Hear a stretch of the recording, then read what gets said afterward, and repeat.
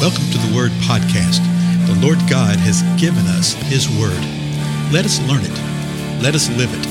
Let us rejoice in it. Spread the Word.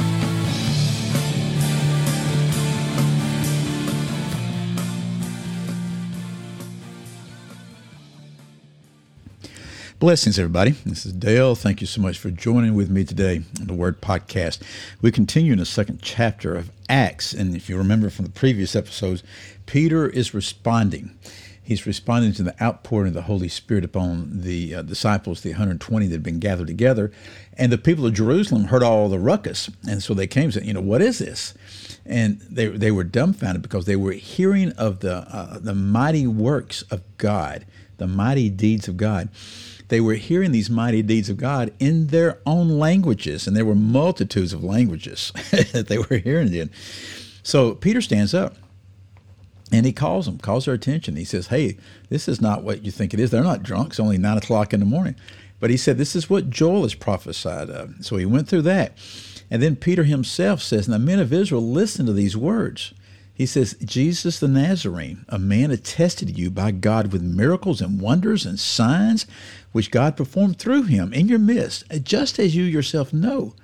This man, this Jesus, delivered over by the predetermined plan and foreknowledge of God, you nailed to a cross by the hands of godless men and put him to death. So Peter told them exactly what was happening, why it was happening, what had happened to Jesus, why it happened to Jesus. I mean, just so many details. We went through some of them in the last couple of episodes, but there's so many things here, folks, to glean and to understand, particularly within the counsel of the entire balance of the Word of God. There's words here that the church has been divided over. Okay, and if you simply pay attention to what the Word says, there's no reason to be divided. Words such as predetermined, words such as foreknowledge, miracles, wonders, signs, all these things. And we want to sit there and say, oh, well, I know what that means. I know what that means. And then we take our stance upon what someone else believes to be the truth about that.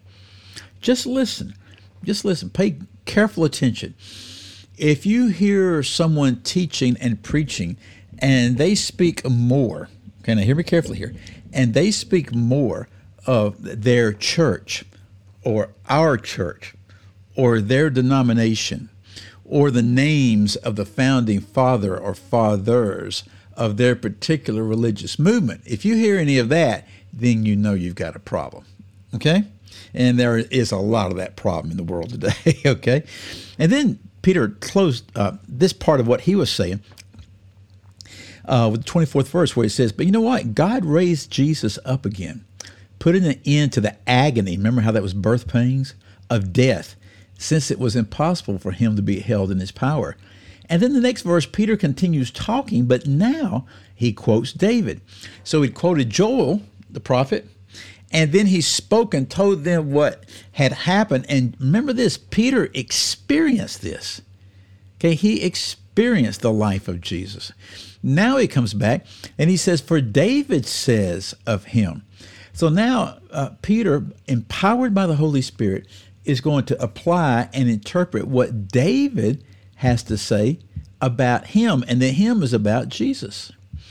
And so one of the more interesting things that you can do when you're reading the Gospels and reading the New Testament is to watch how the Lord in His Word interprets the Old Testament, how the New Testament interprets the Old Testament. And we know that if you're reading the English translation, generally, not all of them, but most of them, if there's a quotation from the Old Testament, it'll be in all caps. Now, there's a lot of things that are allusions. Not illusion, but allusion. They're alluding to something in the Scripture, okay? But if it's all caps, it's saying, okay, this is from a portion of the Scripture. And then watch how the writers, empowered by the Spirit, take that Scripture and how they interpret it. Quite often, if you're reading that Old Testament passage, you would go, well, I didn't get that out of that in light of this. Well, that's part of the illumination and enlightenment of the Spirit. There's a little bit of that going on right here. So watch this, 25th verse, Acts 2. For David says of him, here's the quote, and this is out of Psalm 16, by the way. I saw the Lord always in my presence, For he is at my right hand, so that I will not be shaken. Therefore, my heart was glad, and my tongue exulted. Moreover, my flesh also will live in hope, because you will not abandon my soul to Hades, nor allow your Holy One to undergo decay. You have made known to me the way of life. You will make me full of gladness with your presence. So literally the 25th through the 28th verse here is Peter saying this is what David says. Okay. Now let me jump over to Psalm 16 and just read this. This is Psalm 16 verse 8 through 11. It says this: I have set the Lord continually before me, because he is at my right hand. I will not be shaken. Therefore, my heart is glad, and my glory rejoices. My flesh also will dwell securely. For you will not abandon my soul to Sheol, nor will you allow your Holy One to undergo decay. You will make known to me the path of life. In your presence is fullness of joy. In your right hand there are pleasures forever. Now, quite often people will sit there and say, well, that doesn't say exactly what the New Testament says. In other words, Peter, in saying this is what David says of him, and then Peter quotes an Old Testament passage. Well, when you go read the Old Testament passage, it isn't verbatim, word for word, what we have here. Yeah, no joke. So what's going on? Well, more often than not, here's what's happening. We're reading from an English translation. You know, English is a rather new language, particularly the way we use it. My goodness. Go back and read some Shakespeare from just a few hundred years ago, and it's like, is this the same language? Go read the Canterbury Tales in the original language, and you'll really wonder, you know? So we're dealing with translations. Also, we know the New Testament was predominantly written in Greek, Old Testament predominantly Hebrew, some Aramaic. And so you have translations, things that are going on here. Was Peter referring here from the Septuagint, which is the Greek translation of the Hebrew Old Testament? Probably. Okay. Or was he referring back to the Hebrew? Was he saying this, saying that? We don't know.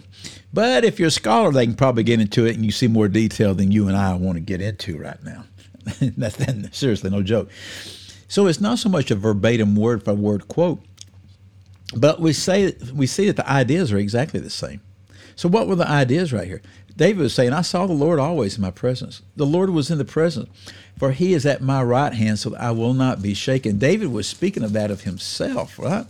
So he says, because of this, my heart was glad, my tongue exalted. Moreover, my flesh will live in hope. Why? Because you will not abandon my soul to Hades. In other words, you will not abandon me, Lord. You will not forsake me. Now, this is the biggie, verse 27. Nor allow your Holy One to undergo decay. David wasn't speaking of himself as being a holy one, though he was sort of speaking of himself. Because how are we described, folks? We're described as saints, holy ones, to undergo decay. The idea being that we're not going to rot away for all eternity, but also David, whether he knew it or not, he may have known it, he may not have known it, because, you know, we also see in Psalm 22, there's some things that David spoke. But it's prophesying, it is foreshadowing, and speaking of Messiah himself will not undergo decay. And you've made me known, have made known to me the ways of life. You will make me full of gladness in your presence. The Spirit moved upon Peter to reveal that this was fulfilled in and through the Lord Jesus Christ. And in the fulfillment through the Lord Jesus Christ is fulfilled in us, that we can have gladness in his presence, that we can have life in his presence, that our souls will not be abandoned to Hades, that we will not undergo decay, that there is life for us thereafter in and through the Lord Jesus Christ. Some amazing stuff here when you see how these things are interpreted by the Scripture. Well, my time is up. We'll continue talking about this more later, okay? Again, I'm Dale. I'll see y'all then. Goodbye.